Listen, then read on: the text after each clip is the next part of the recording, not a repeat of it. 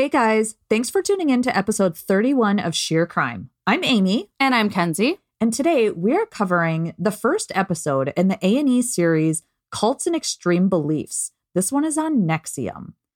Elizabeth Vargas interviews survivors as well as experts on the subjects of cults and cult mentality in this series. NXIVM started off as a sort of multi-level marketing self-improvement group aimed at helping you achieve your highest, most productive self. What many would learn after sinking thousands of dollars into the many courses offered was that it was a web of slaves, masters, and a secret sex ring, all fueled by blackmail and torture. While not religious in nature, leader Keith Raniere was a sick man with a perverted plan to exploit the women in his circle, using the help of popular young celebrities to lure them in. Today's story is given to us from former member Sarah Edmondson, and what she has to say may just sear itself into your mind.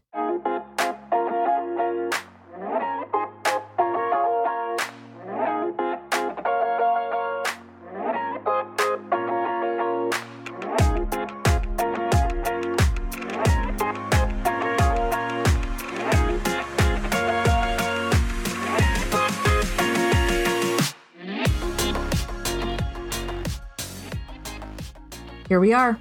It's Friday. It is Friday. I like recording on Fridays. I know. It's nice to be at the end of the work week. Yes. We get to sleep in tomorrow. It's fabulous. Yes. While we still can sleep in, right? That's right. That's right. So today's is going to be a little different. It is. Yeah. We are diving into a cult, which, I'm super excited about this. I'm super excited about it too. Why has it taken us this long to do a cult? I don't know. Because I don't know. I'm putting you on the spot. There's your answer. I don't know. But they're so freaking interesting. Yeah. Mind blown. Very scary. Very scary. Very scary shit. Yeah. That these people get into this and they pay lots of money to be there. And it's nuts, you guys. Nuts. Yes, completely. Before we get started, let's talk about what you have to drink today, because this looks interesting, because you keep coming over now with these black Truly cans. Yes. So these are the original Trulies. Oh, so you've been having like the fancy Trulies. And the Vizzies, I think, are the ones that you're thinking of that have the white can. It has been so long since I've had an alcoholic drink. You might be right. I am not right. Actually, this is the mixtures with lemonade. So the ones with lemonade are in the black can. Oh, they're not. Duh. Yeah. We know they're not all lemonades. Right. But these are like the mixed Yeah, we just said that. Yeah. Yeah. So this one is actually just lemonade. It's just plain Truly lemonade, nothing else added. And we're kind of matching today, as I can tell what you're drinking over there. Because I'm drinking a LaCroix Limoncello. It's not a lemonade at all. It's just a sparkly lemon water. It looks like we could be matching. It looks bright and shiny and it's kind of nice. We need a little sunshine here because it is gloomy as fuck today and it's pissing me off. Yeah, it's gloomy but not rainy. No. Which is annoying to me. You know what's even more annoying to me is when it's gloomy and it like just does that icky drizzle thing all day, but it never actually like downpours. If it's going to be a gloomy day, I want like thunderstorms. Oh, yeah. I want some action. Let's make a day out of this whole thing. Yeah. And let's water the lawn for free. I'm all about that. And when you're done, maybe you have a pool at the end of your driveway or in your yard. Right there. Summer fun. There we go. Well, should we pop our tops? Let's pop these tops. Do you know, I've been hearing that on our podcast, and it almost to me, for some reason, sounds like we're flashing each other. So just for all of you listeners, that is extremely not what's happening here. Oh, wouldn't that be funny? Every time I'm always like, somebody's going to hear that. Somebody else has to hear that. Right. Is that just me? Let us know if anyone else thought that. Okay, let's pop our tops. Let's do it. That was very in sync. Of course it was. We're awesome at this. Mm-hmm. Yummy, yummy. Yes. As always. Okay, so now that we have all of that out of the way, why don't you bring us into this documentary and start us off? That sounds great. So we start this documentary off meeting Sarah Edmondson. She is a former NXIVM member, and she is the main person in this documentary. Yeah. So it's really about her whole experience being a part of NXIVM. Yeah. She had been in NXIVM for 12 years and decided to leave in 2017. These were basically the only people she conversed with or hung out with. I mean, she spent her whole life with these people. And she even met her husband, Anthony Ames, there, who started a few years before she did. Yeah. Sarah was born and raised in Vancouver and spent most of her life there. That sounded so Canadian. Did it? Vancouver? This I liked it. Okay, we're keeping it. We're keeping it.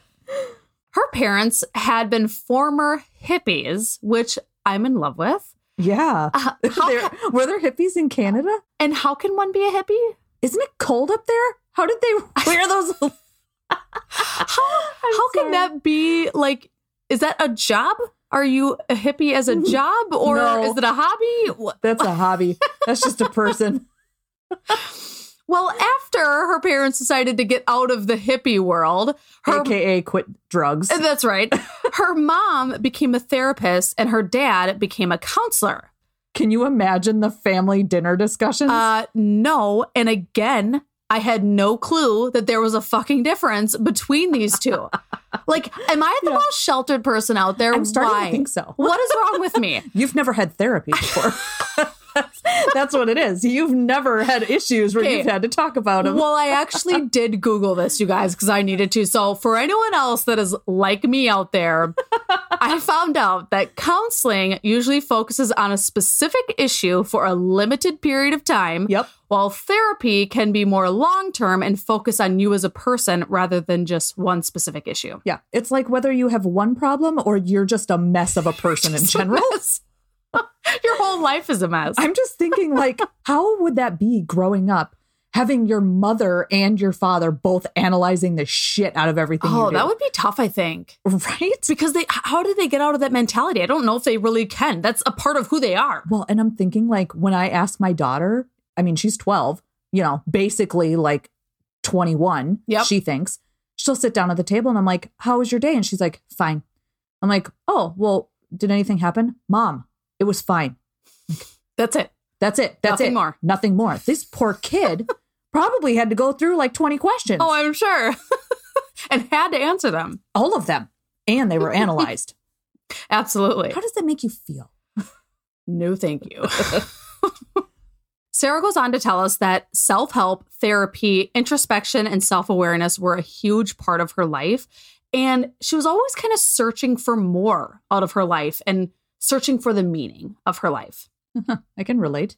I think I don't lot search. Of us do that. I just wonder. Well, and I think a lot of us as human beings kind of do that from time to time. You kind of reflect on like, okay, what am I here to do? Yeah. What is my purpose? This can't be what I'm here for. Is there more to what I'm doing here? Is this for real? Is this it? This is it.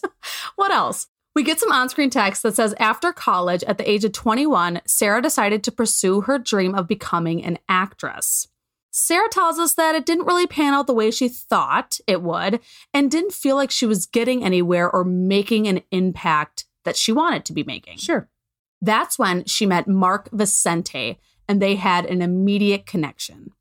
We get to meet Mark Vicente, who was also a former NXIVM member, and he tells us that he and Sarah had met on a cruise ship around 2004, and he had to be a judge for a film festival at sea. What? Interesting. I've never heard of that before. Sarah tells us that they chatted all night long. By the end of the week, Mark had informed them of the smartest man in the world. Not Bill Gates, you guys. We're not talking about him, although you might sound like him sometimes. Yeah. If someone told me that they knew the smartest man in the world, I'd be like, okay, give me the proof. Yeah. I want to see Guinness Book of World Record name. This has got to be legit, okay? Yeah. Well, Mark told them that he lived in upstate New York and he had brought this group of people together who were really making a difference and changing things in this world. It sounds like it's very vague what he's talking about, because I think people can say those words and think. Not really know where they're going, kind of talking in circles. So we'll learn more about that. Sounds like every job interview I've ever been on. Sarah says that she couldn't remember the specifics of this conversation, which is already telling me something. But she just knew that she had to be a part of it. And I was kind of thinking that she had a little bit of FOMO, the fear of missing out on something. Absolutely. That she didn't really know about, but was very curious and intrigued by. So she's like, well, I got to do it. Yep. There's no way around it. Mark thought she would love the 5-day course. And coincidentally, there was a 5-day course a few weeks after this cruise in Vancouver where she lived. Yeah. Perfect timing for her? Maybe. I mean, that's interesting. She was probably thinking like, oh my God, the stars aligned. This is the sign. Because that's what I would think. Sure.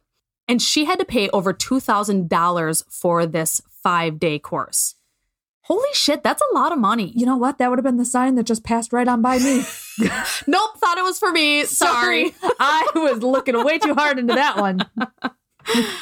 Well, NXIVM claimed that it was a self-help group and had an educational system to help evolve their members' limiting beliefs, to help them understand themselves better and to take everything to the next level.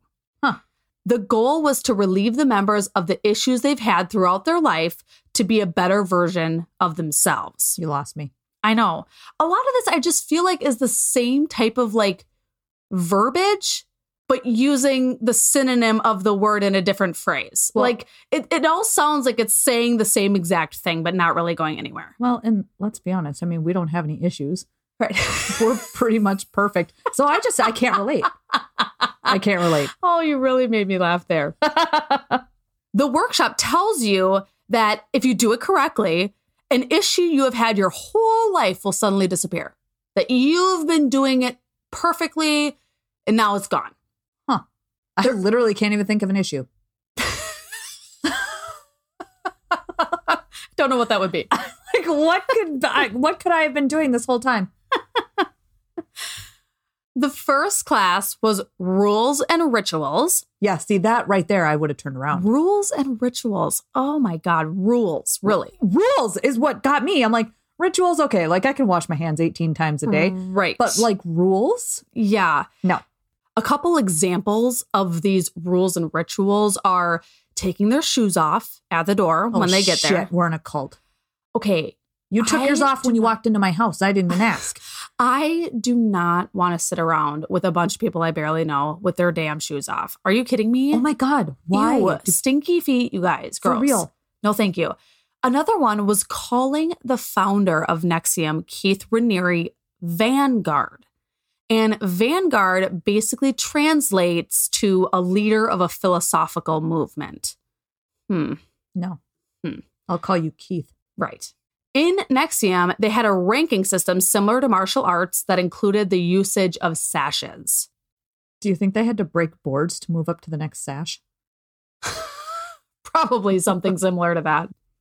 All of the members were forewarned that they were going to experience things during their time in NXIVM that would make them really uncomfortable and possibly want to leave, but that it was totally normal. That is a fucking red flag if someone has to tell you that for a course that you paid over $2,000 for. Right. Brainwashy. It's brainwashy, you guys, because it's uncomfortable because they're making you do shit that you know is not right. That you shouldn't be doing. Yeah. Yeah. It means it's not okay. No, run. Because that is called your gut instinct, your intuition. They're trying to throw your gut instinct in the trash right now and tell you that it's not correct. Right. Which I feel like as a human race, we do that enough on our own. Absolutely. We don't need someone else telling us to do it. No, not at all. So we meet Elizabeth Vargas, and she kind of comes in and out of the series, but she is kind of the main person who is conducting the interviews. And she asks Sarah, how long did it take you to suspend your skepticism of this group? And Sarah said, it was a 5-day course. And by day 3, she had been very closed off and was very, very skeptical. But then by the end of day 3, she had basically been doing therapy for 14 hours a day for 3 days straight and felt very different. And she was like, okay, this is great. I'm in. No, that's called sleep deprivation. And I literally said, she meant to say that she was brainwashed for 3 days. Right. Not in therapy. She was brainwashed. 14 hours? Are you kidding me? Okay. That is scary shit. No, that's a lot. That is a lot. Most people go to therapy for an hour or two a day. Right. Maybe. I don't know. Right. I'm sure they don't go longer than 2 hours, if they do. 14 hours a day for 3 days straight? And this is supposed to be like a learning course. Ooh. Like if I was going to some type of a course, generally they run between 6 and 8 hours long at the most. Right. This is weird. Yeah. This is like 2 days together. I don't like it. Nope. Sarah goes on to say that by the evening of the third day, she had felt great. And with each training, she felt like she was getting better and better. More options in her life. You know, she was starting to break through some limitations that she had on her own career. I mean, she was feeling free. That, of course, would start to manifest physically, and other people would be able to see that. You know, you've got, you know, a twinkle in your eye. You're smiling more, I've been told. I've never had this, so I don't know. But these things people notice. So her friends started to ask what she was doing, and they wanted in. Well, she felt like she'd been given this book of secrets, essentially. In 2009, she and Mark Vicente decided to open up a business together and just basically open up a physical center in Vancouver for NXIVM. She says that they had some great energy and they were incredibly successful, like right off the bat. At the highest point, they had over 240 full-time students going to this center. Wow. That's a lot. Well, and it's like they didn't go into detail a little bit about whether they were doing these 5-day courses. Was this like a long term? Did they do it for 3 months? Like a summer thing? Like they didn't really talk about. So imagine if she had to pay $2,000 for 5 days. Right. Imagine if these people were going for months and how much money they raked in. Millions, I'm sure. So much money. With 240 full-time students, that's a lot of money. That's a lot. So she says that people would come in, they would see her presentation, and, you know, they would say, I don't even know what this is, but I love it. Don't even know what this is. What? And people would want to be part of it. So it was incredibly successful. Again, I'm lost. I don't get it. Why do you want to be a part of something you don't understand? That seems so odd to me. Is it because everyone's happy and everyone's joyful? Like that you just feel like you need to be a part of it because they're happy, but you don't understand what they're actually doing? Go to a rave. It's the same thing. Oh, that literally sketches me out. It reminds me of these other cults we've heard about. Right. Ugh. She says that she had brought so many people into NXIVM that at the time, she thought she was inviting them into something that was going to be really helpful for their lives. I mean, as we mentioned, she was really into that self-help, introspective, you know, world. And she truly believed it worked. Absolutely. So that was like the difference for her. Like she didn't have any skepticism anymore. She fully and truly believed that what was happening in NXIVM worked and was changing people's lives. Exactly, because it had transformed hers. Right. We get some on-screen text that says during her 12 years in NXIVM, Sarah was responsible for the recruitment of over 2,000 members who each paid between $300 and $10,000 for NXIVM workshops and seminars. So a fuck ton of money, you guys.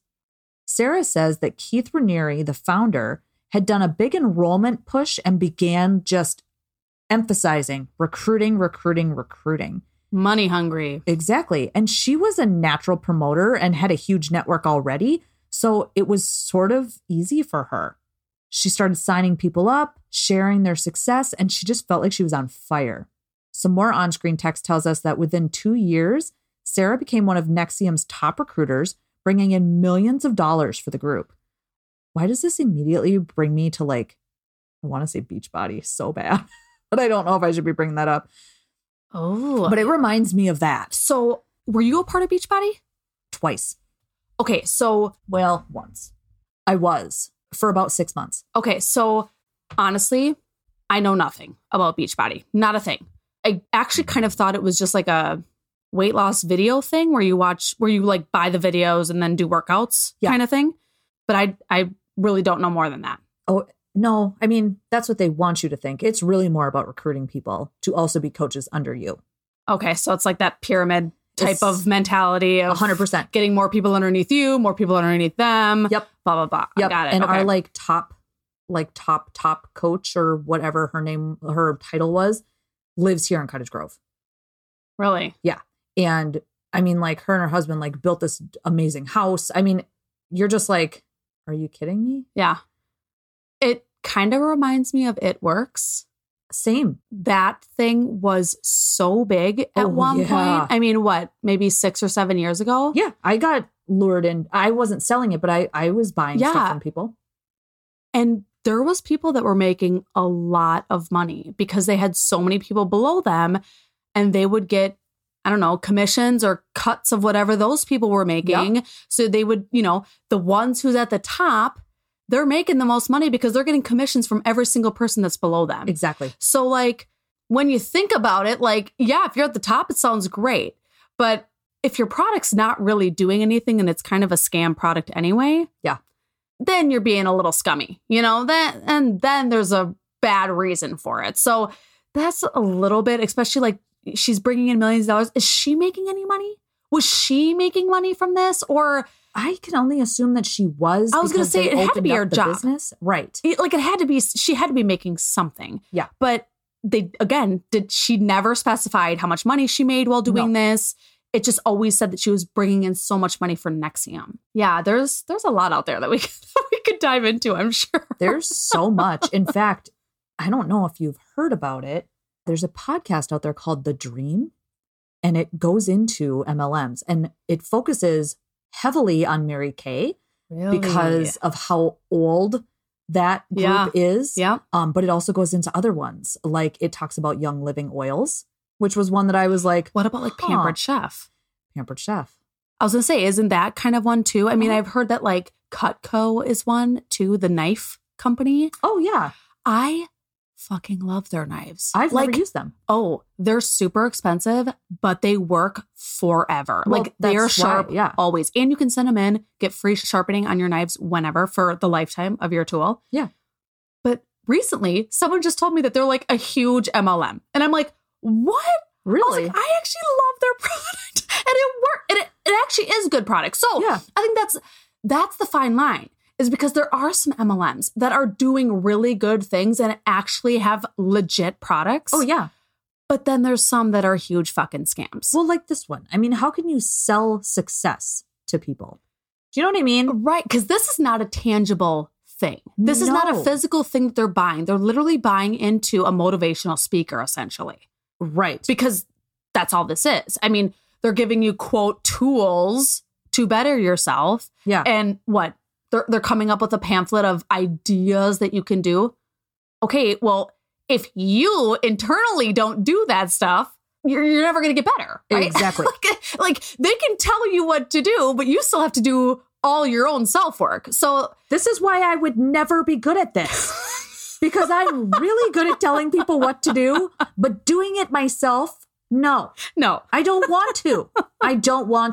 No. I almost paid somebody to write the notes for this podcast episode. Okay? That's how much I didn't want to do the work. Oh, gosh. So, yeah, it's really interesting. And this one specifically, obviously, this one gets real fucking demented. Yeah. Way worse than some of these other ones, obviously. Oh, yeah. Some of the other ones are more so like, I mean, you've watched Schitt's Creek. Yeah.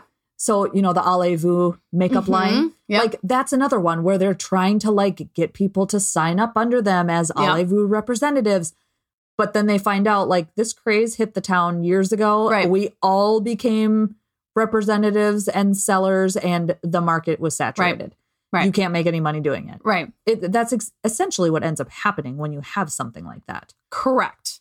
Mark Vicente comes back and he says that one of his primary roles within NXIVM was he would take a lot of photos of Keith Raniere, always trying to make him look better and what he says more normal. He says that Keith had a lot of mannerisms he'd use when speaking to people to like convey, that I'm harmless, I'm trusting. And then Sarah interjects and says, not a sociopath, because clearly he was one. Yep. Some more on-screen text pops up and says that in 2017, NXIVM founder Keith Raniere released a series of one-on-one conversations with YouTube, inviting the public into the secret world of NXIVM. we get to see a little bit of these YouTube videos of Keith speaking. Yeah. And in one video, he states, and I quote, "When you run a personal development program, our main emphasis, our main belief is to have people experience more joy in their lives. And from that, all sorts of interesting effects appear to happen." End quote. I underlined appear. Yes. Yes. Because I'm like, you just outed yourself right there. Again, he's not selling anything tangible. No. It's an idea. Well, and I kind of get it because in a way, he's basically selling the law of attraction. For sure. Right? Put good things out there, get good things back. I mean, that's kind of what he's trying to say here. I get it, but it's just... But you can't sell something that's already been out there.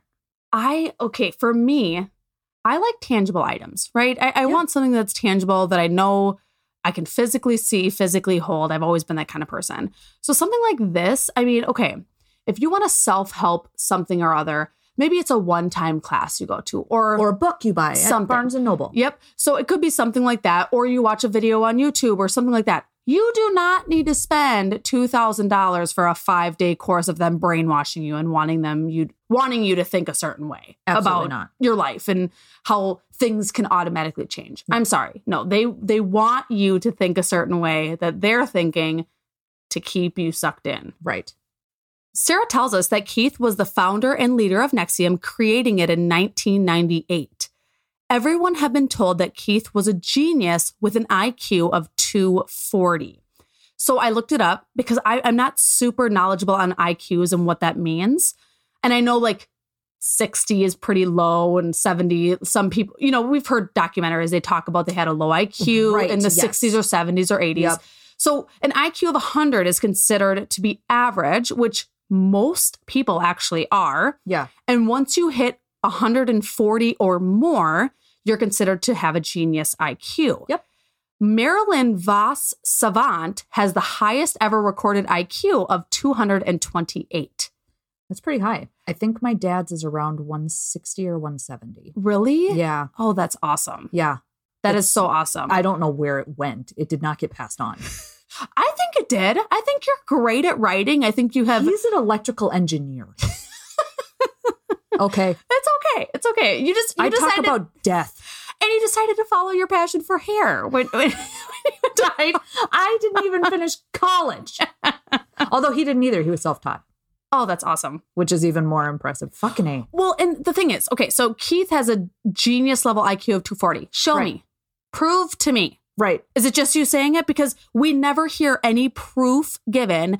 He's just telling people he has an IQ of 240 when the highest recorded ever IQ was 228. And this woman, no one could even get close to that IQ of what she was at. So she basically makes Stephen Hawking look like, what, a numbskull? Pretty much. And apparently, Keith was speaking full sentences at age 1. Bullshit. At age 1. Give me a break. Give me a break. If my kids started talking in full sentences at age 1, I would drop them off at the nearest safe spot. Hell no. No. You do not get to talk until like 2 or 3 like every other normal child. It was also mentioned that he was a concert pianist, the East Coast judo champion at age 11, also earning degrees in mathematics, biology, and physics. But yet starts a self-help group? Yeah. So NXIVM brought in millions of dollars from all the personal development programs they were running. Richard Branson had even taken one of their courses. The Dalai Lama had endorsed them. And Allison Mack was also a high-up member in NXIVM who had been an actress on the show Smallville. Yeah. Had no idea who she was. I only knew who she was. Her face was familiar, and I think it was from when all of this cracked. Yep. Back in 2018. But, I mean, I've never watched the show. Nope. I don't even know what it is. Nope. I remember it being a big show. I think it was Me on too. like I just never watched the CW or something. But, yeah. I think it was like, it was supposed to be like that teenager show. You know what I mean? Like, it was popular for that age. And by that point, I was already like, an adult. We meet Yanya Lalich. She is a PhD sociologist and cult expert. I love her. Can I have the title of a cult expert? I love that. I want to be a cult expert. I know. She's really awesome, though. She tells us that NXIVM had the image of having these good-looking, very happy, and successful people, many of them being women. Again, I would not fit in. No. They said happy. No, in all these pictures, they kept showing us these pictures on the screen of all of their group outings, them being together. Oh my God, I don't even know that many people. And their smiles, they literally looked like a commercial. Or Absolutely. Like in a magazine. It always looked like an ad. It looked fake. Yeah. None of it looked real. It was just, I've never smiled like that in my entire life. Oh my God, no. Never. No. Like this, like my wedding photos look somber compared to those. Well, I mean, they're like, they have those bright smiles, their mouths are open, they're laughing during the photos. Like, it's bizarre. It's kind of weird to me. I don't get it. I don't get it. I can't relate. Yanya says that this was an extremely important tool to have because it helped recruit more people to this cult. Yeah. If I wanted to look like that, that would be attractive to me. And another thing that it's informed us of was that it was only skinny, small women. I was going to say, all the photos looked more like Fitspo. Like it looked like a lot of people who had just got done doing some type of like Tough Mudder or something. Do you know what I mean? Yep. I would have to agree with that. Sarah says she first met Keith when she was 28 years old and was so excited to be able to finally meet him. Sure. She thought of him as this selfless humanitarian who was just helping to make the world a better place. And he's the founder of this group that she loves so much. So could you imagine, like, you're a part of something? I mean, even meeting like the CEO of your company or something is just like a proud moment. You know, I don't know. Again, can't relate.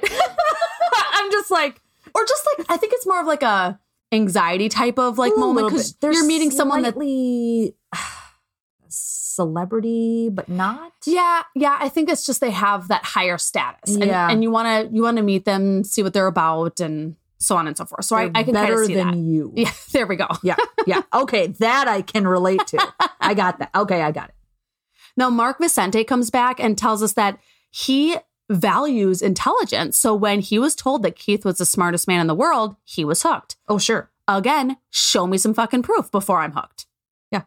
Why are people just taking word of mouth here? Like, I want to see some fucking proof that this guy is actually the smartest man in the world. And then I might start believing some of his philosophy and some of what he's trying to tell me. Proof is never something that's needed anymore. Apparently you're just supposed to take everything that you're told and run with it. Everything on the internet is real. Believe everything you hear. Yeah. It's all been heavily researched.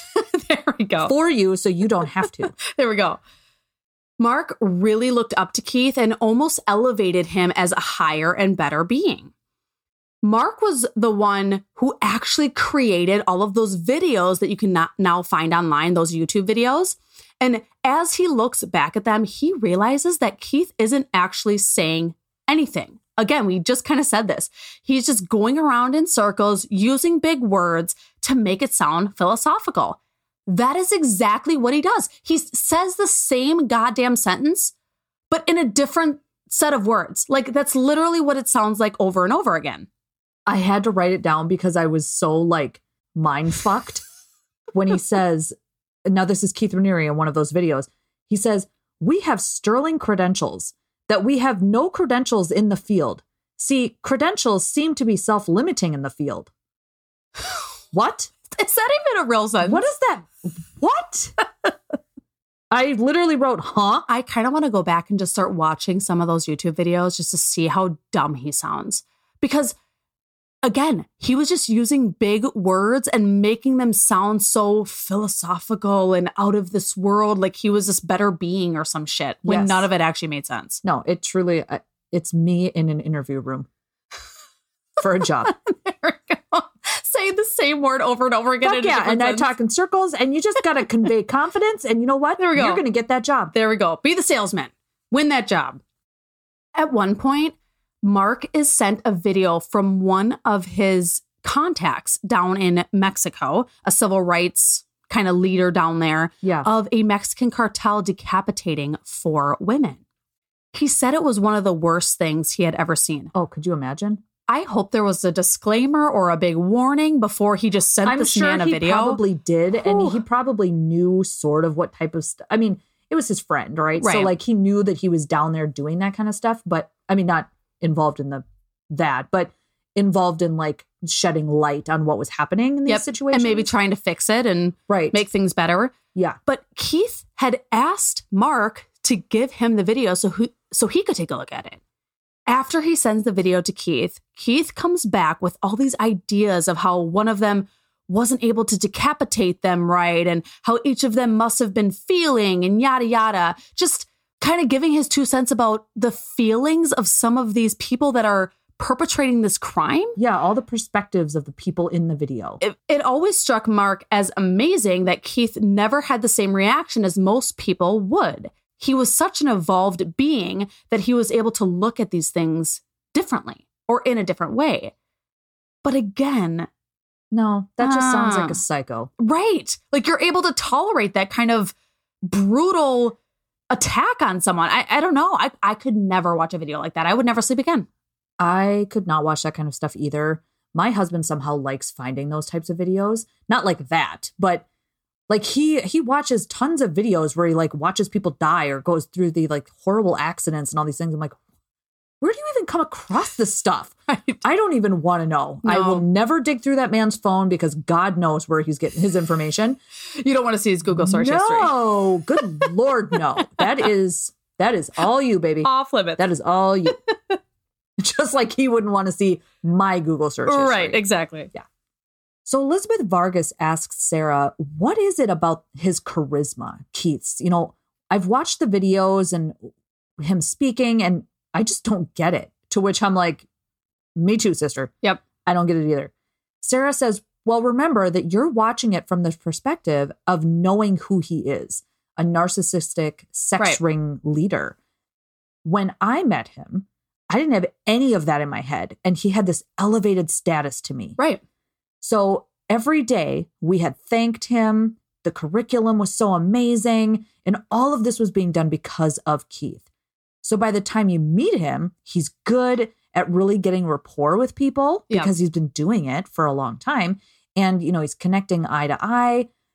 And Elizabeth says, you know, when you're face to face with him, you know, does he get real close to you? Like, what does he do? You know, does he stare into your eyes when you're talking to him? Does he touch your arm? Like, what is that? How does he connect with you? Because a lot of people have different ways of doing it.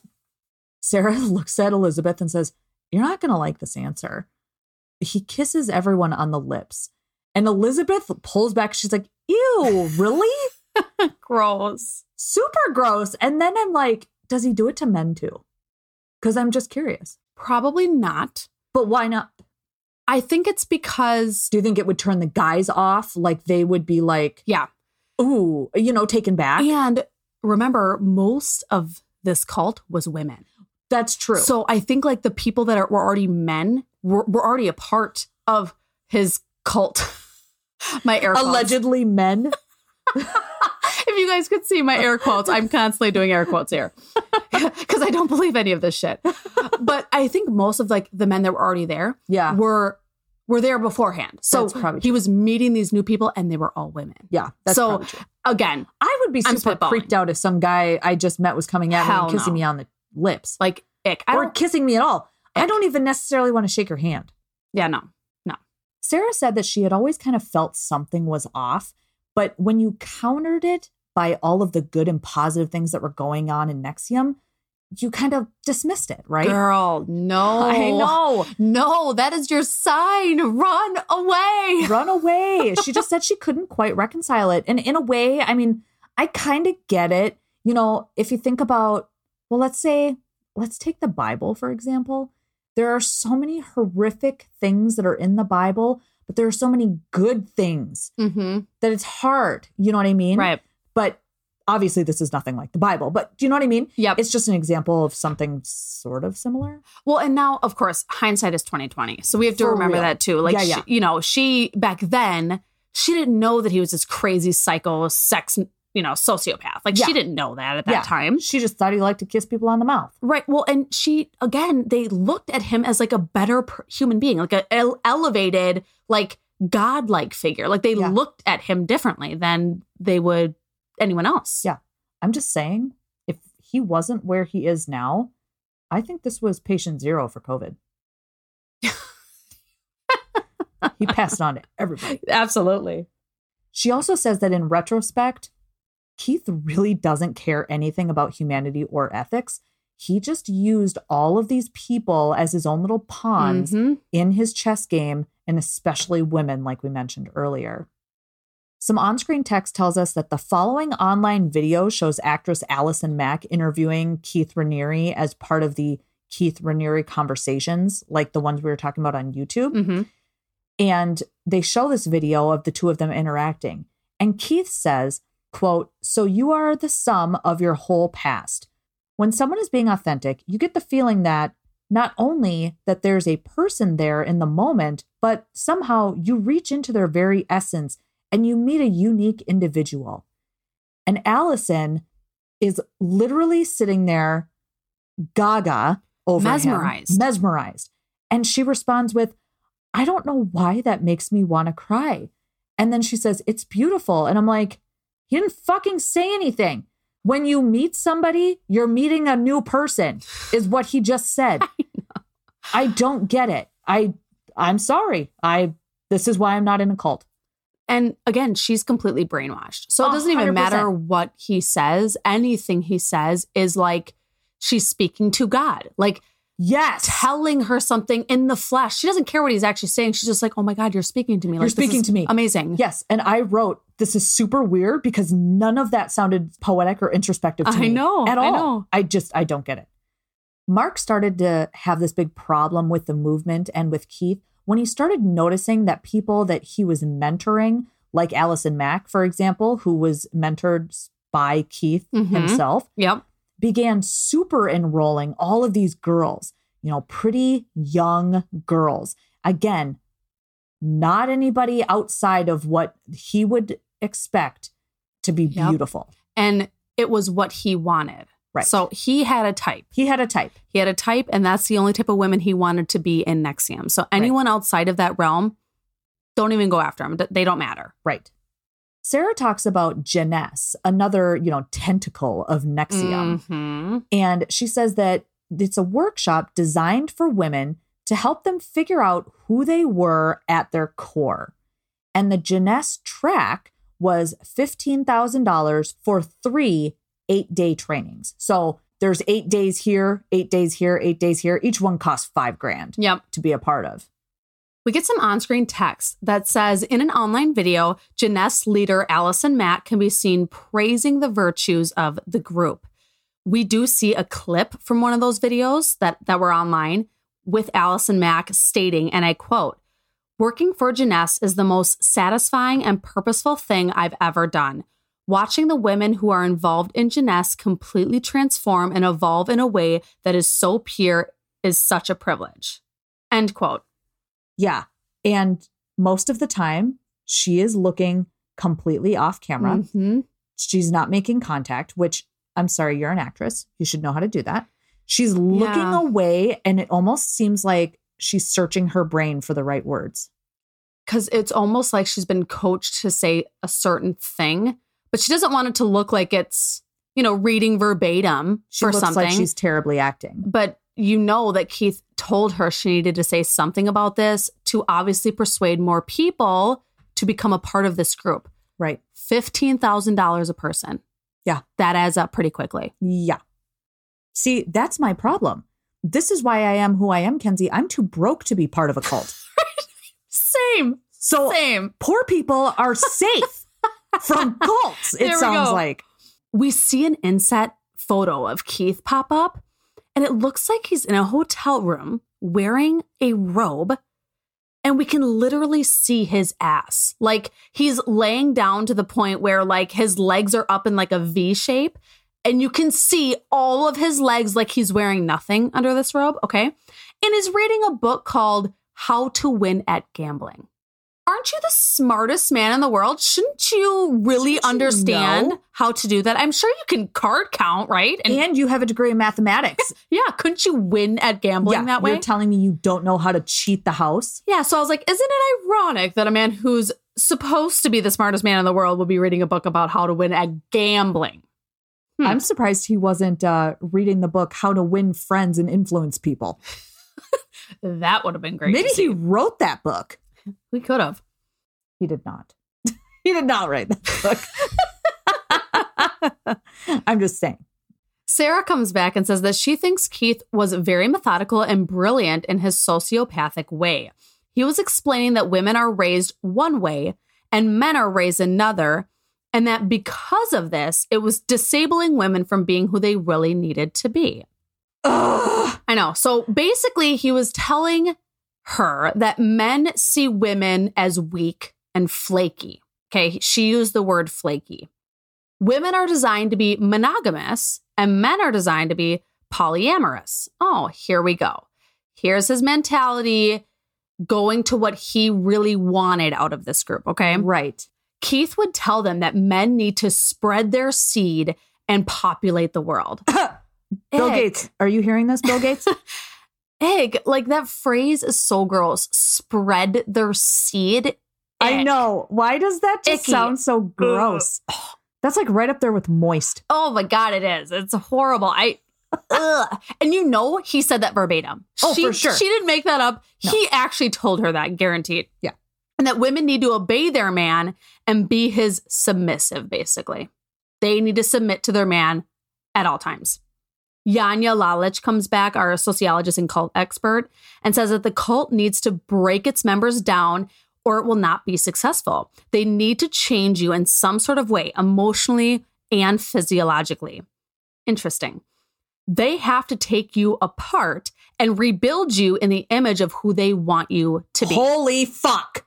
It's exactly what is happening here. Yeah. Our 14-hour day therapy. Give me a break. I can't. They are brainwashing these people. Yeah. That's why she didn't actually start to believe it until the end of the third day. Well, yeah. Because she had to go through all of this brainwashing first.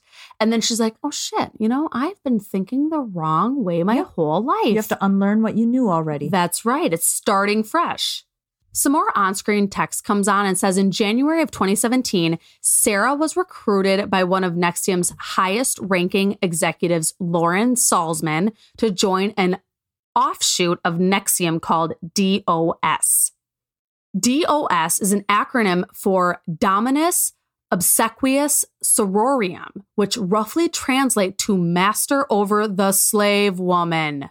What the fuck? Yeah. What? Okay, I have a question. At least one. Did anyone ask what this acronym meant, or did they just go along with it like everything else? Probably not told to look it up. I mean, would you have known what obsequious was before looking it up? No, but if they're creating a group, and sororium, I think of sorority. Sure. So, and maybe dominant women in a sorority. Okay. Maybe. And you know what? That's a huge maybe. I think for this, though, wouldn't you look it up? Well, I mean, yeah. If you're going to, especially paying money to be a part of a group and have to get initiated into the group, wouldn't you want to check it out a little bit more? I mean, make sure it's what you want. Maybe give it a little looks over. Maybe. A little look-see. Oh, God. This is terrifying. Yeah. Lauren had told her she would have had to go through an initiation process to be accepted into this program. First things first, you have to make a vow of obedience. You lost me. You guys, a lifetime commitment she was going to have to make to Lauren. Yeah. To be loyal. About this group. To be a part of this group, she had to make a lifetime commitment to this bitch. Are you kidding me? No. Who does that? I'm not even obedient to myself. Who the fuck does that? Okay. Yep. It's blowing my mind. This is blowing my mind. Okay. Lauren kept explaining to Sarah that she would just be kind of like her heightened coach. And then the next step after that was understanding that it would be a master-slave type of relationship. But, think more of like a guru-disciple. Yeah, not like a slave for labor purposes is what she's trying to say. What the fuck is a guru-disciple? I'm sorry. Okay, I don't like any of this shit. All of this sounds like such a turnoff. Goodbye, Lauren. Fuck you. Well, it sounds like they are trying to be higher people, okay? Like Jesus and his disciples. Right. They're trying to use this verbiage that makes them sound like they are of a higher status of people and that you want to be their slave. Like it's a privilege. I am just happy down here with the dirt people. Dirt people for life. I'll stay here. So Elizabeth asks Sarah, at one point you said that you thought that you were just a bunch of, quote, badass bitches. And Sarah says, yeah, that's how it was pitched to me. Badass bitch boot camp. All right. I mean, sure. Sounds like fun. Sign me up. Okay. So I can understand if it was actually labeled as that. Because that's what it sounds like, right? But the master slave shit and a lifetime commitment, fuck. That's where you lost me. Fuck no. That's a lot of commitment. Well, think about this. Half of the population can't even commit a lifetime to marriage. To someone that you actually love and have sex with and, you have this bond with, right? Right, bond. Not even a master slave. Right. Nowhere near an obedient type of a relationship. Right. All they're asking for is a little loyalty. But a fucking lifetime, you guys. That's a lot. That's a fucking lot. Yeah. Wow. Sarah says that now that she's not drinking the Kool-Aid, she's incredibly embarrassed over this whole thing. Right? I can imagine. Yeah. Because it's so clear that she, being Lauren, had recruited her and used all of her values against her and basically lied to her, right? Of course. To get her in. It wasn't mentioned, but this Lauren was not only her best friend, she was also her maid of honor in her wedding. Lauren was the officiant of Sarah's wedding and godmother to her son. Oh my God. Yeah. That's terrifying. Elizabeth asks about other things within DOS. She says that she has heard stories from other women and what they were asked to do for their, masters. For example, they were told that they had to respond within 60 seconds if their master texted them day or night. And she says to Sarah, what happens if it's 4 a.m.? And Sarah says, you had to respond. If you missed that within that 60-second time frame, the first time, Lauren explained that there would be big consequences for her from her master, right? Again, it's like that pyramid, right? Lauren explains that she would have been paddled and maybe even put into a cage by her own master if her slaves, quote unquote, didn't respond to her. Okay, how would her master know that her slaves didn't respond to a goddamn text? Is he a part of the texting stream or what the hell? My guess is yes. It doesn't even, oh my God, this is so fucking demented. I cannot. I know. So Sarah says that all of the little slaves under Lauren, so as this group, they decided to have the same consequences that Lauren would have, only worse. So, for example, if Lauren was going to be subjected to 3 paddles for her slaves not responding to her, then they, in turn, would give each other 10 paddles for not responding to Lauren's text. I hate all of this. I know. Sarah says, luckily, no one else in her DOS group lived in Vancouver, so she avoided ever being paddled. But others in their group who lived in California or Mexico would paddle each other naked, videotape it, and send it back to Lauren, who would then send it to her master, which we all know now was Keith Raniere. It's so sick. And this motherfucker got off on it. I guarantee. Well, of course he did. It's just so weird. It is so sick. How could you do that? How could you do that to another woman?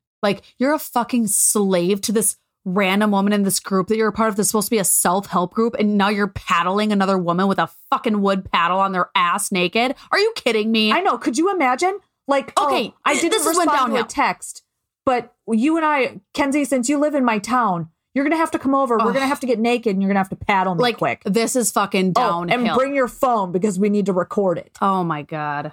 My God. I don't think our husbands would complain. Probably not. But I'm just saying, this is fucking weird. I can't. I literally can't. It seems so out there, right? It seems like they would have been maybe something's amiss here. Maybe this isn't right. How did we get to where we're at? When did this take a turn for the worst? Something happened was I blindfolded? I don't understand. I don't get it. Well, then Sarah was told that she would have to agree to an initiation process where she would receive a mark similar to a tattoo. Sarah did not want to commit to that. But Lauren kept telling her, this is your commitment to your growth. So I know a lot of people who end up going through, let's say, traumatic experiences. They come out on the other side, they go through therapy, They grow, and they get like a tattoo as a remembrance of what they've gone through. Yep. A lot of people will do it for like overcoming drug addiction. Oh, for sure. Or, being a survivor of like rape or something like that, right? Sexual abuse, something like that. So I get where that isn't the weirdest thing you've ever heard of. However, when Sarah asks Lauren to, see what it looked like, Lauren's like, I can't tell you. And then Sarah says, well, do you have one? I mean, if you have one, can't you just show me? And Lauren's like, yeah, I do. It's right here. And she kind of points to her pelvis. And Sarah's like, well, why can't you show me what it looks like? And Lauren says, you can't see it until the night of your initiation. Nope. Super sketch. No fucking thank you. I would be like, what am I getting? Like some smiley face or something super random? Am I getting like a hot dog tattooed on me or something? Like, okay, this should be a fucking red flag. If they can't show you what you're about to get for your initiation and you just have to hope to God it's something that is great on your... Fuck that. I would be so afraid that it would be like, what if it was like a portrait of her? Right. What if I had to get a portrait of my master on my body? No, hard pass. Sarah goes on to say how much she really did not want to get a tattoo. But again, this was Lauren. This was her best friend. She trusted her and everyone else because they seemed to know something that Sarah didn't. Mm-hmm. They seemed to have this heightened alertness of life that Sarah just wasn't at yet. And I think she still had this hope and feeling that she was going to continue this journey of self-improvement and she was going to finally break a barrier she hasn't been able to break before or something. She had this like idea in her mind that she was going to become one of them. Like she was going to get to this point where she was going to be one of these better human beings or whatever her thought process was, Yeah. Oh my God, girl, run the hell away. Well, get out. Well, a day or two later, Kenzie, she agrees to this tattoo and then she's told that she also has to collateralize her life. So let me explain what collateralizing your life is. Basically, it had started years before in NXIVM as a concept to help people keep their word, like an accountability kind of a thing. Right. So think about it this way. And this is an example that she gives in the film, but it just makes so much sense. So let's say I start telling Kenzie that I want to go to the gym every day this week. And if I don't go to the gym, I'm going to give you money as collateral for me not holding up to my commitment. Right. Simple enough, right? Well, this one is a little bit different. So Sarah says the first part was to ruin her reputation as an actress. She had to take a nude photo and send it to Lauren because, of course, most actresses don't want their nude bodies leaked out there. Right. The next was a damaging letter of any of her early life indiscretions that she had ever had, right? I was 12 and I stole a candy bar or whatever. I had, unprotected sex. I did this, whatever. She then had to record 4 videos where she shit-talked the most important members of her family. So those 3 things was the collateral that she had to give to Lauren as part of the initiation process into DOS. Right. Now we're at initiation day on March 9th of 2017. So really not that long ago. No. I thought it was a little bit I always think these are like so long ago. Like this had to have happened in the 70s when everything happened. Yeah. No. It seems bizarre. But Sarah was in Albany at Allison Mack's house with a group of women, including Lauren Salzman. And all of the women had to take off their clothes and enter this tiny guest room that had a massage table in it. I would have been like, okay. Who's giving me a massage? Where's the paddle? When the first woman laid down on the table, that's when Sarah realized that they were not getting a tattoo, but they were getting branded. Ew. Fucking branded. Like guys. Cattle. Oh my God. So all of the other women were just sitting there watching this poor woman getting her flesh seared open while completely freaking out and basically screaming bloody murder. Could you imagine that? No. Oh my God. this is fucking torture. The girls were the ones holding her down so the sear line wouldn't be jagged or crooked. Right, because she's twisting, oh my God. turning, crying. Oh. So all the other women who are not getting this done are holding her still. Oh my God. Sarah looks to Lauren and tells her that she does not want to do this. Lauren tries to tell her that it's just like a tattoo and it's so beautiful. But like, what a fucking warped way of thinking. Like, it's just like a tattoo. I'm fucking sorry. No. Someone's not searing into your skin with a scalding hot tool. Right. Are you kidding me? Oh my God. She didn't have the option to just leave because now Lauren had all this blackmail on her. Right. That, she could use against her to ruin her life. Right. Yeah. So they explained that the whole point of the branding is to build your character and your pain tolerance. This would give you sort of an out-of-body experience so you would no longer be limited in your life and be able to do anything. Again, it's back to that like limited beliefs and expanding your horizons and thinking bigger than you've ever thought before. I don't know. Childbirth wasn't enough for her? Oh, no thanks. So Sarah ends up laying down on the table, totally still, reminding herself and telling herself that she can do this. She can get through this. Never in a fucking million years. If I saw someone happen or something happen like that to someone, never. No, I would have ran. Oh my God. I would not care about a damn thing that she had blackmail on me. Fuck that. Yeah. Fuck that. Could you imagine how infected those things got? Right. Oh my God. I'm sure they were not sterile. I'm sure that fucking tool was not sterile. Oh my God. Sarah reminds us, and this is kind of what I was thinking too. Many people think of branding as a tool that you use that has like some sort of a design etched in it, where you would just lay it down on the skin, sear the skin, and then take it off. Yeah, like we see on cattle. Yes, like they do on cattle. But this type of branding is completely different. This was an actual tool that literally cut through your skin for 40 to 45 fucking minutes. Yeah, it was just like a cauterizing tool and not a medical one. Oh my God. The smell. Oh, yuck. Burning skin smell. Oh my God. I think I would have turned vegan right after that. I wouldn't have been able to eat meat again. I literally said I would be throat punching everyone and getting the fuck out of Dodge. Fuck. No. Sarah tells us that it was the most excruciating pain she had ever felt in her entire life. She even had Lauren looking down at her, telling her that she was doing, quote, such a great job. Ick. Yeah. Ick. Again, it's the manipulation. It's the brainwashing. It's making her think that, you're going through this awful time and this, terrible pain, but it's for a good reason. Just remember that you're doing great. Like, oh. So Sarah went from wanting to get the hell out of there to thinking it was such an amazing thing to experience. Yeah, because you're living through it. You're facing a fear, right? Oh my God. That's all I can say. The type of manipulation that they got to with these people is unbelievable. Right. Unbelievable. Elizabeth Vargas asks Sarah, initially, you had said after you were branded, you actually felt proud that you had gone through this. And Sarah replies, yeah, I went through this thing. It was painful. It was awful. I wanted to leave. Then I stuck it through and I did feel proud of myself for not bailing. Janja Lalich tells us that by the time you are that far into a cult, you make yourself believe that this is what needs to happen in order for you to achieve whatever goals are set in this cult, usually some sort of self-development or improvement. Yep.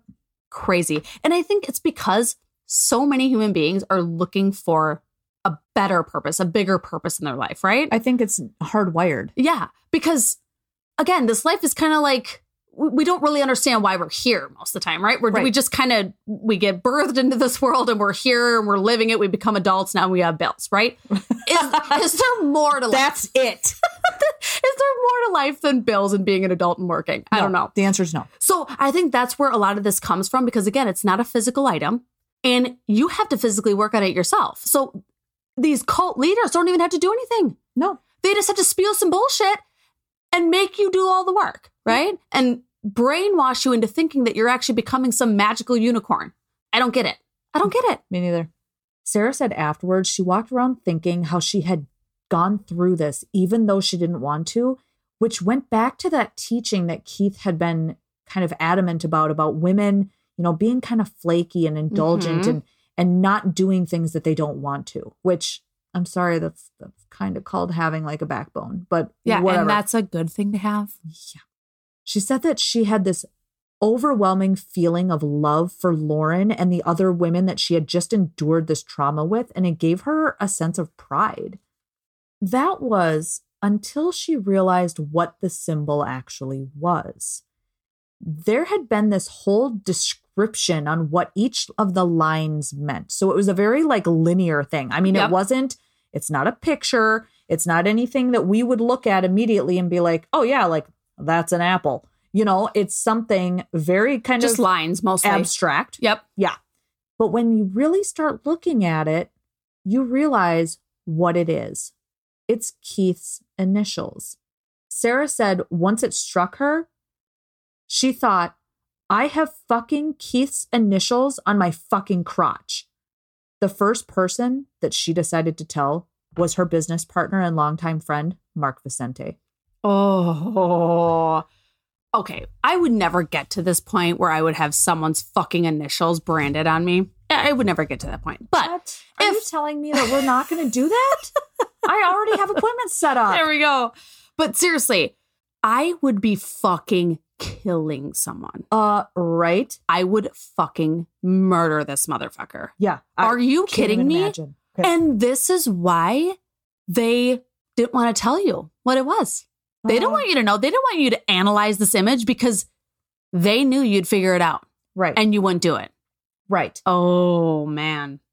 And what even pisses me off more for her, they didn't tell her what she was getting on the night of the initiation. She only knew until after she got it. Right. So she didn't get to view an image. No. Like, I think it was kind of perceived that she'd be able to see it before she actually got it, right? I mean, that's what I would assume. No. I mean, in a way she did because she got to see it happen to somebody else, right? So she did see what it was. And they did explain at some point what each of these lines were supposed to mean, how they were, how they each meant a different thing and blah, blah, blah. Right. Whatever. I know. Ick. So Mark tells us that when Sarah calls him and lets him know and says, it's really bad, and just told Mark everything that had happened, he was horrified. And he thought, what the fuck are they doing? Yeah. Mark told her she needed to leave, but she was, of course, nervous too. I mean, they had all of this collateral on her. All this blackmail. Mark said he was so angry that they had burnt her with Keith's initials and that they had done that to somebody that he had brought in and had trusted him. Yeah. And then he starts questioning, how many other girls has this happened to? He told Sarah right then and there he was resigning. She started to get very emotional and kind of upset over losing her business partner. I mean, Could you imagine, right? He advises her right away, get out, make peace with whatever material they have on you, and just leave. He says to her, this is fucking trafficking. Mm-hmm. Sarah then confides that she hasn't even told Anthony, her husband, and Mark tells her, you need to. We then hear the producer of the documentary asking Anthony, what did you think when you first saw the branding? And Anthony says, quote, I wanted to break shit. I was appalled. How the fuck could this happen? I'm taking my wife and my kid and getting the fuck out of here. And you guys might be in criminal trouble. I'm really kind of glad that they all immediately were kind of like, holy fuck. Like this was like kind of what snapped them out of all their like fucking mental brainwashing with this goddamn company. I'm so glad that, especially Mark Vicente, because he was a higher up in NXIVM too, that he immediately was like, fuck no. Yeah, like this is not what we do. Not okay. Yep. And same with her husband too. He's like, we're getting the fuck out of here. We are not dealing with this and we're getting out of this. Could you imagine if your partner comes home with somebody else's initials burned onto their body? No. And I'm sure poor Sarah was probably so embarrassed by it too. God, like yeah. After she finally realized what it was, like she had that initial, like she made it through. She conquered a fear, right? But then she actually realized what it was, and it's terrible. It's awful. On-screen text says that Sarah and Anthony officially left NXIVM in June of 2017. Sarah says that she needed to finally understand and wake up to what was really going on within this so-called company. When she was able to do that, that's when she was finally able to leave. Keith really thought that this whole collateral thing would really make people stop talking about it, but it didn't. Nope, it didn't. We pan back to the Elizabeth Vargas interview, and Elizabeth says, "Do you feel like you are on a mission to undo something?" And Sarah tearfully responds with, "Yes, I have to undo it as best as I can. I can't just walk away." Elizabeth then asks, "The night of the branding, where did that happen?" Sarah says the actual branding itself happened at Allison Mack's house. Elizabeth then says there has been a lot said about the fact that the brand shows Keith Raniere's initials KR. They also show Allison Mack's initials AM. Yeah. And Sarah replies with, "It appears to be that way." And they show us another photo of the brand, and you can see an AM when you look at it from one direction. Yep. And then when you flip it the other way, you see KR. It is so bizarre. Well, and think about it this way too, you guys. They put this branding in a special direction, right? Or a position to where it's not immediately noticeable to be a KR or an AM. It is a little weird. Yeah. It's almost like you write a letter K and then flip it sideways 90 degrees to the right. Yes. So you're not immediately looking at letters that you think. Right. Right? Your brain doesn't immediately see letters. Sarah tells us that she actually saw the AM before the KR. When she had left NXIVM, she thought that the branding was the worst type of abuse that was happening, but she feels that the branding doesn't even compare to some of the other emotional abuses that have been going on for years. Yeah. She had heard about Keith using sex as a form of control over people. Honestly, that does not shock me with him. No. At all. What does shock me, he's not even cute. No, but you guys, he's kissing people when he first meets them. Come on. Ew. Come on. It's going to evolve. Maybe if you slip me a tongue, maybe then. But come on. Ick. He's gross. Yeah, no, totally it's gross. Mark Vicente mentions that he only had knowledge of a few women that Keith had slept with, and he had no idea that it was a lot, meaning dozens, 20, 30 women that were in NXIVM. Sarah heard that some women were signing lifelong vows to only have sex with Keith. Ew. What is going on here? What do these women think is happening here?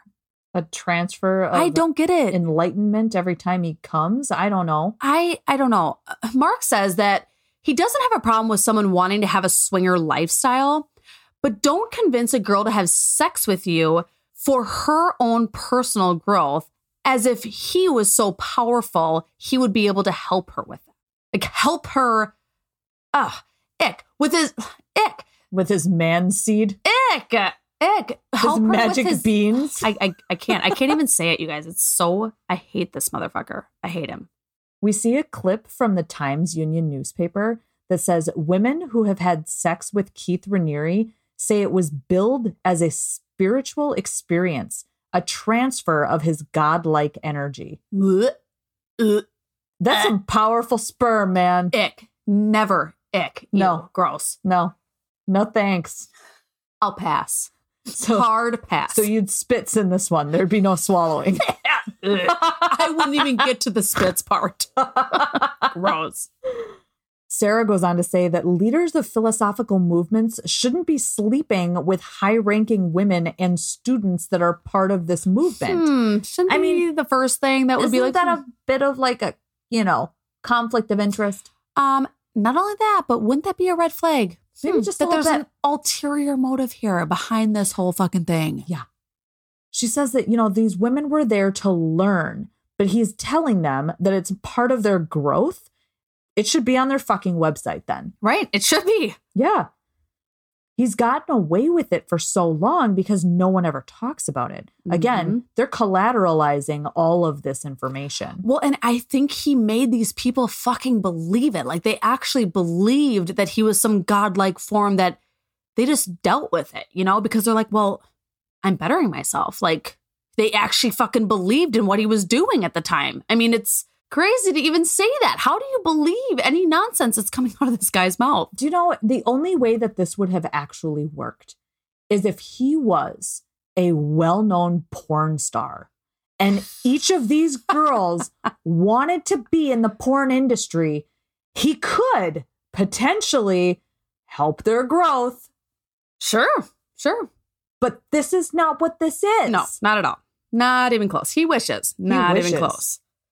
Sarah explains why she did an interview with the New York Times, that basically she wanted to become a whistleblower for, one, to educate the world on what was happening, but also to help people on the inside see what was really going on.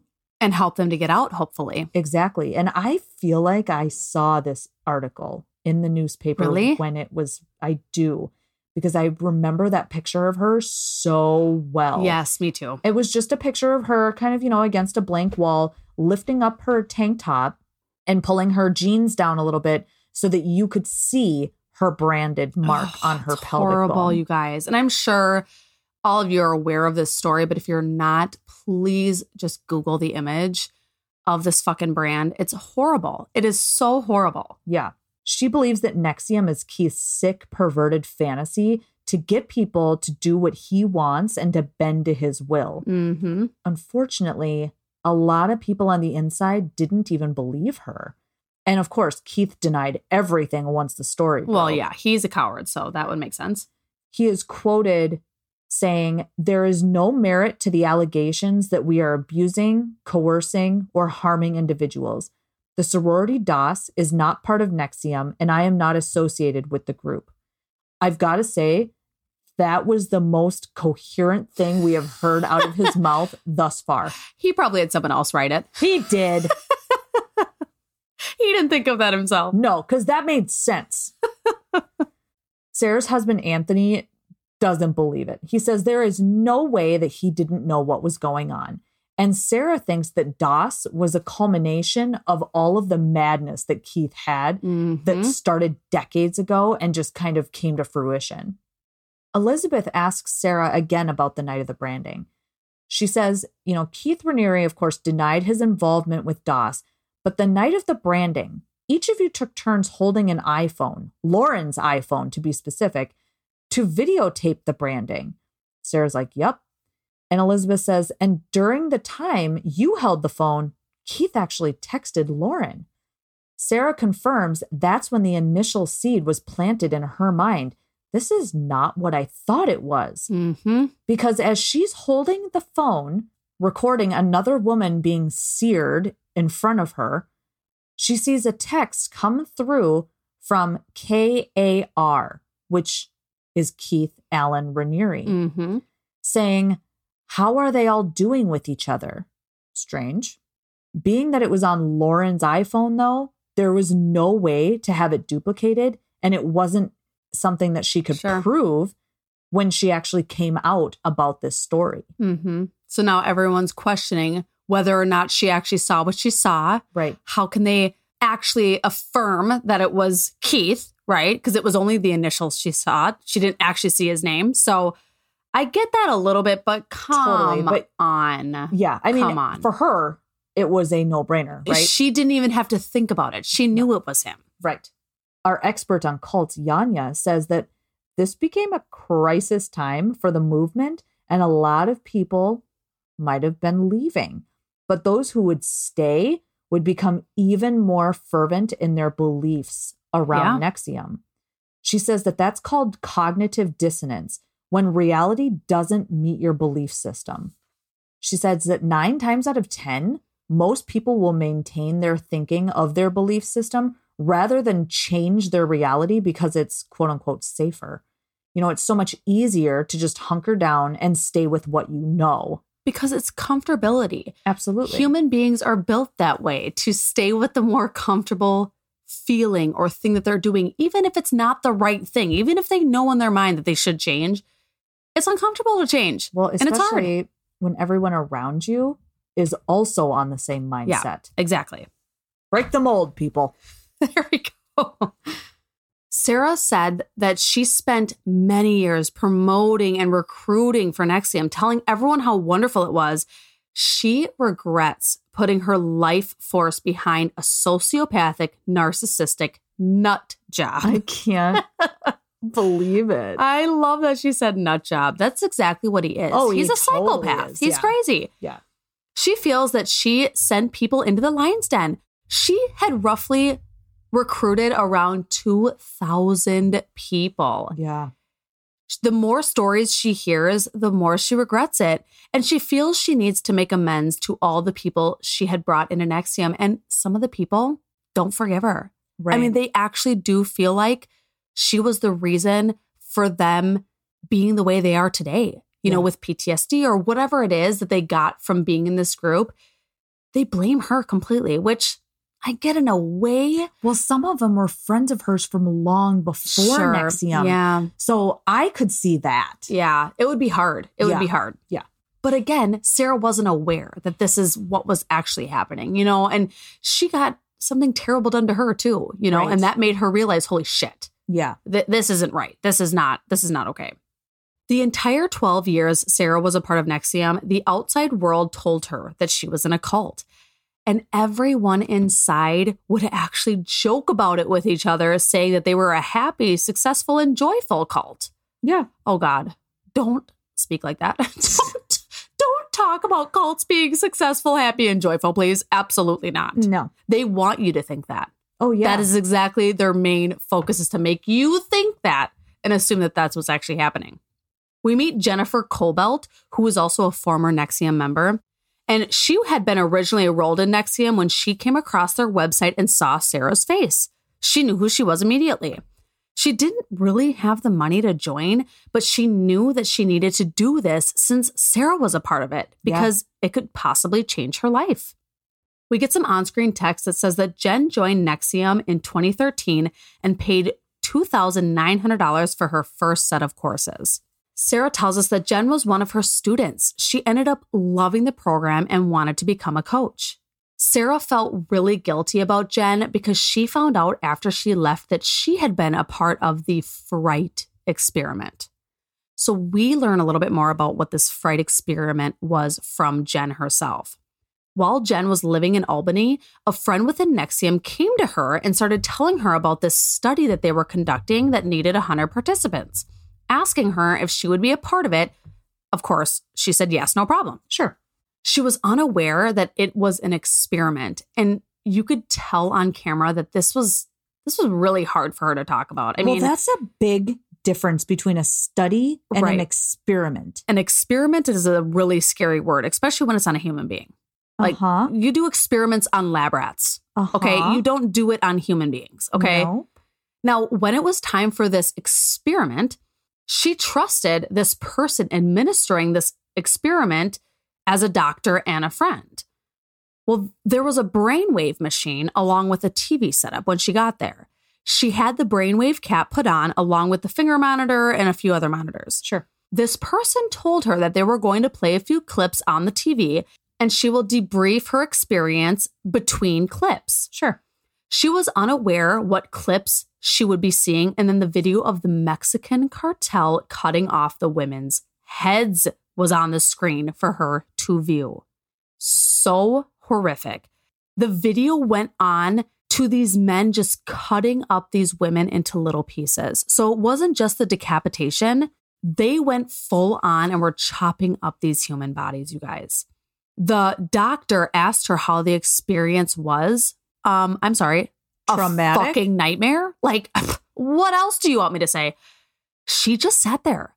It was hard to think that at one moment they were humans and the next moment they were bodies. It's really hard to think of humans like that anyway. I think about that when I just think about death in general. Right. Where it's like a second ago, like when you think about somebody that you know, right? Where like 1 minute they were here and the next minute their body is just there. Like when that soul leaves the human body, like it's that disconnection, right? That's There's when you such change. An emptiness. Yep. You change from that human being to just a human body. Right. You know, and it's a weird thing to think about. Super weird. And Jen still thinks she has PTSD from this. Oh, I wouldn't be surprised. That might be something she's going to struggle with for the rest of her life. I don't know how you get past something like this, especially when you didn't know it was coming. You had no time to prep your mind for this. Well, and that's the worst part. Right. I mean, it would be one thing if they're like, we want to show these traumatic videos and see how somebody would react to them. Kind of at least knowing that that's what you're getting into. Give her an indication of what she's about to see. A bit. She has nothing. She has nothing to go off of here. Right. Now, at the time, Jen had devoted most of her income to NXIVM. So when she had actually left the cult, she had nothing. That is so sad. God, that is sad. Sarah apologizes immensely to Jennifer for all the trauma she had to endure from the higher-ups in NXIVM, but also for her own morale. She really felt so sorry for even bringing her in to this so-called self-improvement company. Sarah really regrets having made people spend their hard-earned money on a program that ultimately destroyed their life. And I don't think she could have put it a better way. Right. I mean, it's sad, especially in Jen's case.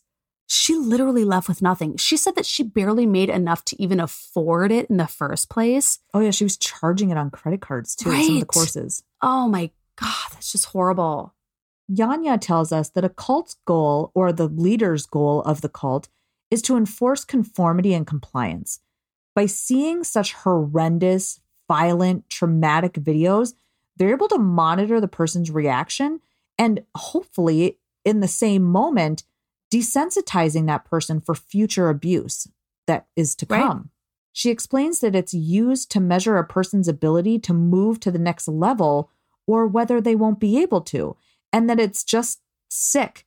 She says that it's also a horrendous ethical violation because there are rules and regulations for scientific or medical experiments, and that was all completely violated in this situation. For sure. To blindly put somebody into that is absolute cruelty. It is abuse. It is abuse. It is at the core. Traumatic abuse. On-screen text says March 26 of 2018, Keith Raniere was arrested in Mexico and extradited to the United States. News of his capture was broadcast nationwide. Elizabeth asked Sarah, when you first learned about the massive indictment, do you feel vindicated, triumph, shock? Because these are some serious charges. Mm-hmm. And Sarah's like, all of those, but also that justice is working finally after so many years. She says that she also does feel a little safer that he's behind bars, but she'll always be watching her back for fear of that, concept of the flying monkeys that narcissists tend to have people that do their bidding for them. There was a lot of people in this cult. Well, and Sarah has even seen some of those people follow any order that Keith gives them. And that's frightening. I cannot imagine that type of terror that you live with every day. Every time you're out and about, or what if someone's spying on your house? Like, how do you know that? You're basically just being stalked all the time. Oh, hell no. Right? No way. To be like constantly hunted. Oh my God, that is so terrifying. Elizabeth points to the affidavit when all of these charges come out. And she says that part of it reads, quote, some of the masters gave their slaves assignments that either directly or implicitly required them to have sex with Raniere, which they then did. Other assignments seemed to groom slaves sexually for Raniere, end quote. Another excerpt from the affidavit says Raniere acknowledged to one DOS victim that his initials are incorporated into the brand as a form of tribute, to which Sarah says, that's not what it means to me anymore, but that is exactly what it was intended for. Absolutely. Elizabeth then asked Sarah if anything had surprised her in the affidavit. Sarah had read things in there that she had never heard before. And one example of this was, quote, Raniere led Jane Doe 1, still blindfolded, into what she believed was a shack and tied her to a table. Another person began performing oral sex on her as Raniere circled the table making comments, end quote. Ew. So gross. Elizabeth asks Sarah, what would you say to Keith if you had the chance to say anything to him now? Sarah responds with, I would say that he messed with the wrong person and that he, for such a brilliant man, made a big mistake. I think I would say a little bit more to him than that bullshit. Yeah, come on. I know, right? Tell him how much he sucks dick. Like, come on. Or should be. Yes. Or hopes that he will be in prison. Oh, he is. You can't control men like you can control women, apparently. Right. The one thing she did say, though, is that she still feels a bit of sadness, thinking that Keith is going to have a rough time in prison because he's still human. Nope. Fuck off. Nope. No. He is the absolute worst. Who gives a shit about his life? I don't sucks. know. No. He sucks. No. Yanya replies to Sarah's response and says that this is that cult mentality creeping back in. Absolutely. You start doubting yourself a bit, right? About the way that you're actually feeling because they've trained you in such a way that you're kind of confused a little bit by what is the truth. Well, and when How you should think I be about feeling? it, when you break up with somebody, there is a part of you that hates that person. Right. But there's a part of you that also feels for that person. Absolutely. Because there was something there before. Yeah. Daniel goes on to say that you're free, but you're not free. You're happy, but you're devastated. Yeah. It's like a roller coaster of emotions that you can't quite understand. Sarah goes on to say that the indictment was so validating for her because of what she had gone through the year after leaving NXIVM. It was hell, but it was the most principled thing she had ever done to stand up against him. She even heard through people within NXIVM, especially after reading the affidavit, that they are starting to ask questions that the higher ranks can't answer. The web of lies are starting to fall apart. On-screen text tells us that on April 13th, 2018, Keith Raniere was charged with sex trafficking conspiracy, and conspiracy to commit forced labor. 1 week later, news broke of Allison Mack's arrest. Thank God. Right? We see a bunch of news clips flashing across the screen. I'll be honest, I didn't write down anything that they were saying, so you guys are all just going to have to go out there and watch it if you want to. But a lot of them reporting that each of these two people could face 15 years to life in prison for the sex trafficking charges alone. Sarah says that the more she tries to unravel what happened and figure herself out and her life over the last 12 years, the more she wants to shout from the rooftops how important it is to speak out about this type of abuse and this type of group and how anyone could fall victim to something like this. I did write except us. Not us. Not us. Because we're not the smiley, happy people. And we're poor. And we're poor. Right. So that can't happen. It's not a thing. But she believes Keith's arrest is the beginning of the end for NXIVM. She says that she had always wanted to have this impact on the world, but she never thought that this is how she would do it. The last bit of on-screen text that we get says on April 24th of 2018, Allison Mack was released on a $5 million bond. Keith Raniere is currently incarcerated at the Metropolitan Detention Center in Brooklyn, New York, awaiting trial. Now, mind you, this was filmed several years ago. It was. So I did a Google dive and I found some updates. According to the New York Times, as recent as October 27 of 2020, Keith Raniere, now 60 years old, was sentenced to 120 years in prison, also ordered to pay $1.75 million in fines. He was also found guilty of racketeering and child pornography. I dove into an article, probably longer than I should have on my work computer, that talked about how he had actually been with several girls under the age of 18, some of them as young as 15. Oh, God. How most of the women that were really close to him would be starved to be as thin as they could possibly be, talking about that type that he had. God. And a lot of them were so malnourished that they would lose their periods. Oh, my God. Yeah. Now, ahead of Raniere's trial, Allison Mack and a couple of other higher-up ranking women pled guilty. But as of April 2021, Allison still has not been sentenced for her role in NXIVM. She has been on house arrest for the last 3 years at a home that she owns in California. But it's rumored that she could be facing a maximum of 40 years in prison with 20 years per count of sex trafficking and racketeering. Wow.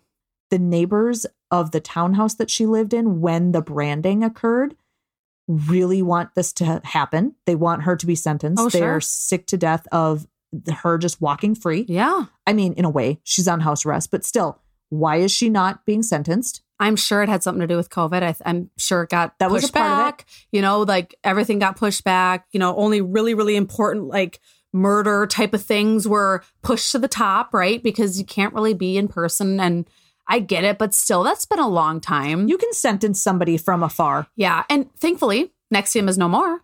I mean, it's completely ended, so that's good. Right.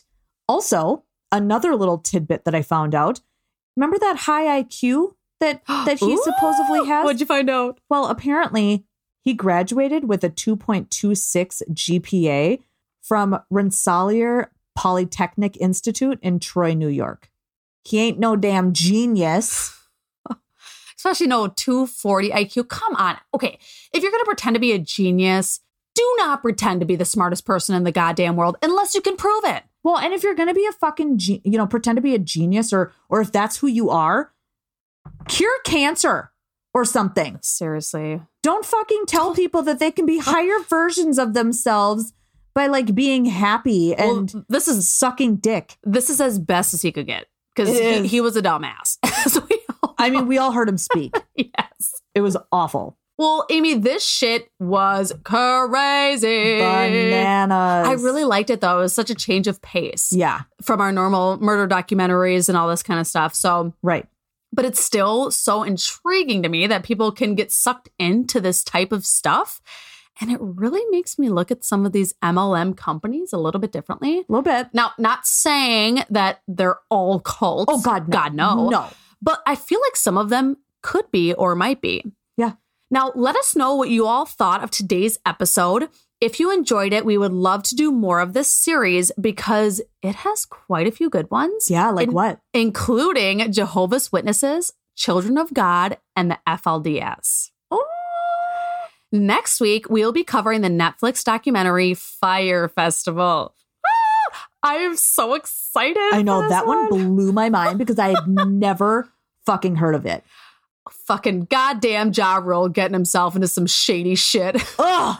And I used to like him. Me too. I loved his voice. His singing voice was like the shit. I loved it. If you would be so kind, we would love for you to rate and review our show on whichever podcast platform you're listening on. It really means a lot to us and only takes a few minutes. If you want to join in on the fun in our social media world, you can find us on Instagram at share_crime_podcast, Twitter at sharecrimepod, and our Facebook group, Share Crime Podcast Discussion Group. If you have episode questions or just want to say hello, please shoot us an email at requests@sharecrimepodcast.com. We are so appreciative of your support and love you all so much. Stay safe, stay sane, and remember, never run with scissors. Bye, guys. Bye.